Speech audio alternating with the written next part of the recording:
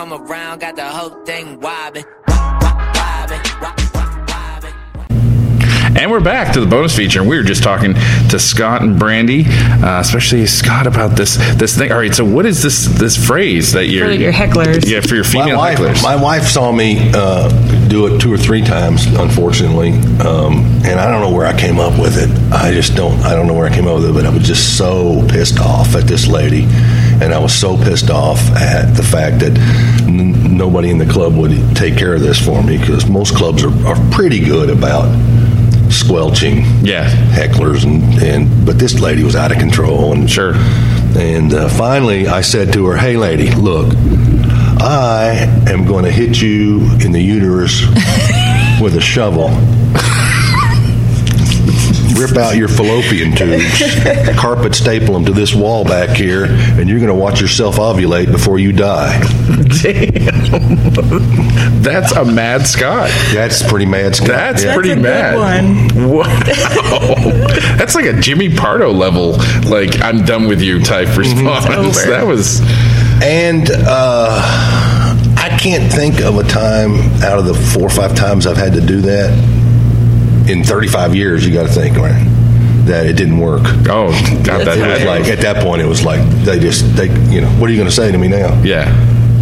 Now I want you Stab to me. I want you to hit these questions as hard as you want, okay, and any way you want. But it's questions I always hear, and I try to tell people, but I'm not Scott Wilson. I'm not running the open mic. You hear a lot of questions people want to ask me. It's questions they always ask me, and I honestly feel like it's because they don't have the gumption to ask you. And you're the person they need to ask because you're the one running the damn Who are thing. these people? Oh, these are the comics that are trying to come up with that. All right, so the first question I always get is, how come no one watches us while we're on stage? We're trying to perform and no one's watching us. Because what are we going to do for them? Right.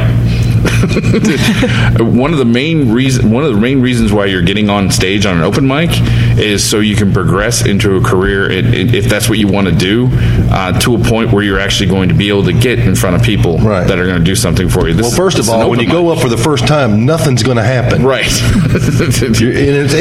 It's a personal thing. You have to learn this yourself. You can't rely on somebody to do it for you. Right. Yeah. And so that's why nobody watched. I mean, look, everybody. We've run through so many amateur comics, right, that just want to do it just because it's on their bucket list, or they want to do this, or they just want to try it, and they realize that they don't realize sometimes, but they fall out. Why I'm not going to invest a lot of time in someone that's just going to not make it happen. Right. I mean, because at the end of the day, you're not going to make their career. They have to do. Well, and not only that, but I don't have any pull anywhere on anything. So why would why, other than just giving you advice on how to do it? That's only I mean, your advice is valuable. It's just why would you sit there and talk to someone who hasn't invested any of the time into themselves? Yeah, and it's just I want to develop people, but it's more of a personal thing where I can say, well, you got to do this, this, and this, but then you got to go out and do this. You got to go out and do it, right? Yeah,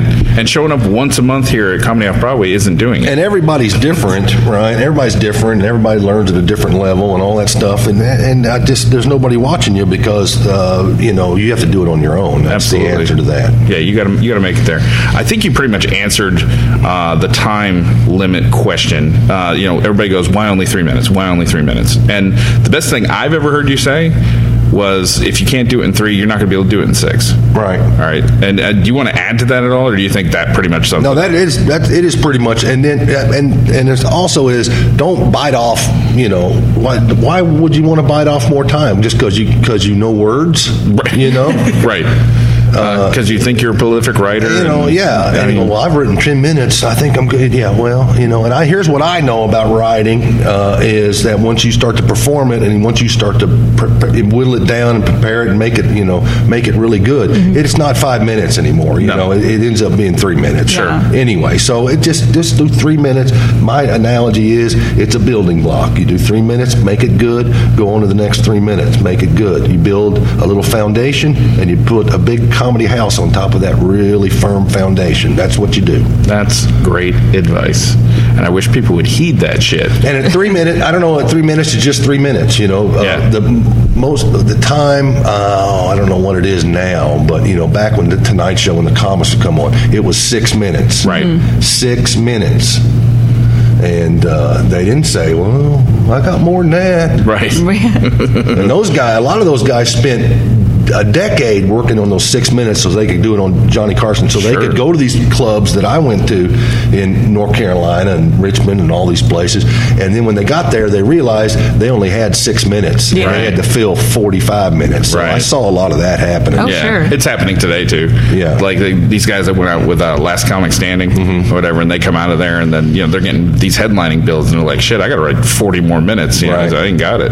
I mean, there's definitely pit holes. Well, there's, you know, in a lot of the comics, like Rodney Dangerfield even, and Phyllis Diller and all that, they had writers. There's nothing wrong with that. Once you get to a certain point, where, you know, because you still have to perform the material, and you can still say yay or nay. I know, you know, Rodney Dangerfield apparently paid $10 a joke because he just did one-liners anyway. I mean, that sounds great. Right. Yeah, but if you wrote him 50 jokes, and he used 20 of them, you know, you made $200. Yeah. And that was a big deal back then. Right. You know. What's the other one that people always hit me with? Well, I have to do new material every time I'm up. I always have to do new material. No, we just explained that. You build it. You have to do it because it ends up being your script, like in a movie, right? Yeah. You know, the director doesn't go, hey, we're going to shoot the scene again. Just do whatever. Just do different words. Yeah. Go to page 1A. We're going to do 1A this time. They don't do that. You got to build it because and everything is always in flux and changing anyway. Right. Especially if you do timely jokes, you got to change them every now and then. Update them. Yeah. You know, like the biggest thing is that, you know, you perform the same thing over and over again. Like you're perfecting it, so you memorize it until you get to the point where you actually can perform it. And then along the way, you build on that. Yeah. Along the way, you add things to it. And it changes organically over time, right? Right. Well, listen, I wrote a joke about my son, and him and I going to the movies 24 years ago. Right. And that movie is episode 4 came out this year. Right. The Toy Story joke. I got to bring the joke back. Yeah. Now, why would you not write some stuff like that and always know it? Yeah. Right. Yeah, and it's a great joke. Now, there's a lot of comics that in a year's time they'll rewrite 40 minutes. Sure, and that's fine. But, you know, that's not the way it really works. No, I mean we see plenty of comics coming in here that have been coming in here for 10 years plus that are still doing a lot of the same jokes. Right, and the audiences, as much as they might be the same because they have a following, they're always different. Always different. You still have people coming in today going, you know, hey, that was great. I'd never heard that joke before. Right, and I said, well, I've been doing it for 20 years. Right. You know, I mean, but you still got people that say that to you. Yeah. I mean, and that's the point. For everybody that says to me, "Oh man, he's just tired, old man that can't, you know, write any new bits." I have 3 people that go, "Wow, that was great. I haven't heard that before." Yeah, and it's fun seeing that kind of thing too. I like watching that. And the other thing about, you know, doing 3 minutes versus, you know, getting in there doing 5. When you start working for clubs and you go in and, like, they say that when you're hired, they say we want you to do 15 minutes or 20 minutes. You get in there like, hey, things change.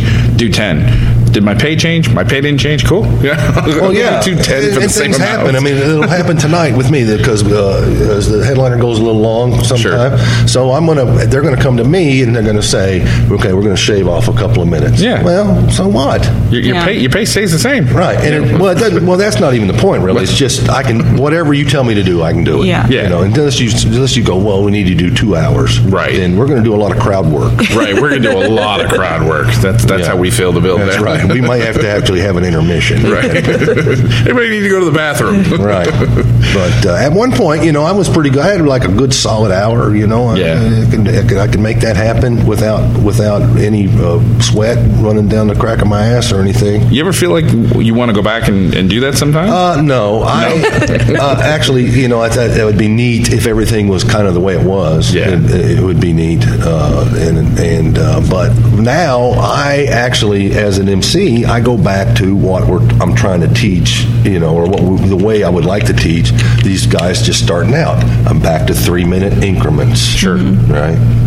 Anytime I go, anytime you go audition for anything like Last Comic Standing, you're just going to get 2. Yeah, you might only get 90 seconds. Yeah, you might get 90 seconds. Yeah, and that happens quite a bit. AGT's 90 seconds. Right. Yeah. So, so what? Am I right then? Oh, you're absolutely right. You're 100% right. Yeah. One of the funniest stories. One of the few things I'm right about. No, you're right about a little bit more than that. One of the funniest stories I've heard you tell was when you and Lee, and I bothered Lee about this when he was on the show, but it's a story, and for some reason Lee doesn't remember the story that well. Okay. But it's when you, Lee, Jordan, and his soon-to-be wife, future wife, went to James Gregory's house. Oh man, I was afraid you were going to ask me about that because I thought maybe. I don't know how I would handle that because, it might get back to no holds barred. Well, but So he's not going to see this podcast. He doesn't know what a podcast is. I'm going to have to tiptoe around some of this stuff. Go tiptoe. Well, that was just great fun. He did this big bash Christmas party every year. He did it on Monday night. Yeah. So all the comics that he invited to it because usually comics aren't working on Monday night, and they're in between, in gigs, and could be there. And he'd have like pro wrestlers there. He had a lot of the CNN anchors would come, and all this stuff was going on there. There was all these guys that were like 5'4" with slick back hair and black leather jackets. And Mafia? No. Not in that sense of the word. Were these after hours? That's not where we're not going to go there. Let's just say the smaller they were, the more could fit in the hot tub. Gotcha. Yeah. James is gay, by the way. Oh, see, that's where I was going. No, I'll do it. Anyway, big mansion out north of Atlanta, and it's big time fun.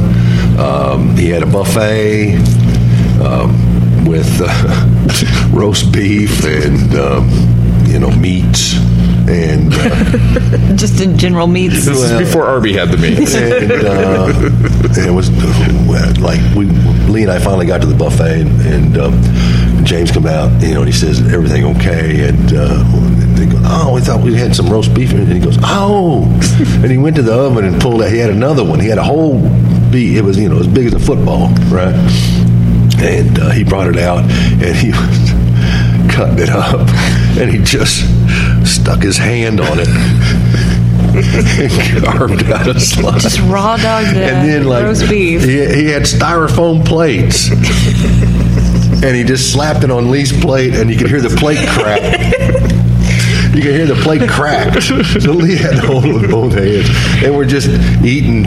We're just like picking roast beef and eating. And it was interesting.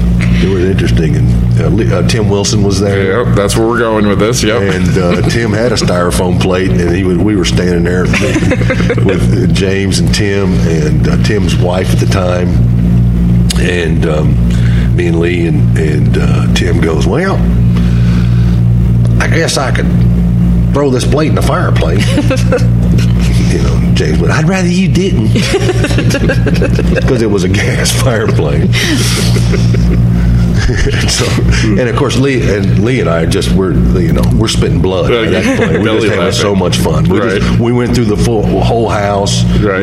He had this giant shower in the corner, and we went around with he has all these big giant statues of men wrestling over his bed, and then Adam and Steve. Right up. Well, and then right outside of the bedroom, he had a hot tub that is a really nice in-ground, permanent thing. Right. And he has the statues of Adam and Steve there, and And I threatened. I told Lee, I go, I'm going to take off all my clothes and run and jump in that damn, because it was huge. Yeah. And he goes, and Lee goes, no. And a lot of my old comic buddies were there that I hadn't seen in a while, so I got a chance to hang around back. Yeah. And we all just hung back in the washroom where, where the washer and dryer were, and we were just all sitting on the washer and dryer talking and stuff, and that was a lot of fun. But there was some celebrities there, and there was a lot of shenanigans going on. And Jordan, who was just, I don't even know if he was a manager at the time. I think he was just a bartender at that point. And he had his future wife with him, and James was fancy on Jordan. So Jordan just sat on the couch the whole night with his arm around his future wife, and I'm pretty sure all the blood rushed all the way out of his fingers and stuff. I'm pretty sure he couldn't even feel it. But anyway, they ended up getting married, and they're still together, and have several kids, and he's the manager here now, runs he's the owner here now. He's the owner now. Yeah. And so everything works out. But we had a big time. We never got to go back, and I hear it got worse as we went along. Oh, yeah. We never got to go back, but that's I'm glad we got to do it that 1 year. I can't believe you weren't invited back. No, we were invited back. We just weren't able to do it. We found all Scott's clothes in the bathroom. We don't know what that's about. Yeah, there was a lot of other shenanigans that went on, but we were just observers at that point. Yeah. I just like the fact that you can take the country boy out of the country, but you can't, take the country out of him, because he just like using his bare hands on everything.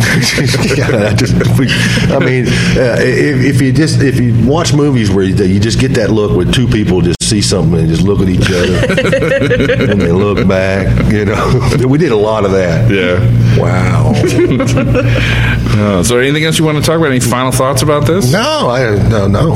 Whatever. Hope you had fun, man. Gosh, really appreciate you being on the show. I got more stories. I'm sure you do. But we definitely want to get you to come back. You come back to do another show? Yeah, that'd be awesome. Maybe. I would love to actually get you and Lee on at the same time. That'd be fun. Right. Yeah. A lot of the things. Well, Lee's got us. Well, we better not bring that up. Lee's got it. Well, Lee before he was married. I mean, Lee. Well, I don't think he'll care. The things he talked about when he was on. He was very candid about everything that was going on, and he's a great guy. Yeah. Oh yeah. Lee's a good. Oh yeah. He's a great guy, and I helped him get started, and he told us the Jon Stewart story while he was on. Yeah. And since then he's helped me keep going. So so things are going to happen. Yeah. Good friendship there. That's definitely. Yeah. And Garrett refers to him as Uncle Lee. Yes. Yeah. Well. Yeah. Yeah, Lee was good. He's known Garrett most of his life. Absolutely. So, Yeah. We. Yeah. It was all we. Yeah. We's coming over. I can't wait to say that to him. All right. Well, this has been great, man. I really appreciate it. And Brandy, you got anything else? I'm good. I think that was good. All right. Well, for Scott Wilson and Brandy Nicole, I'm Josh Harmon. You guys have a good day. Thank you.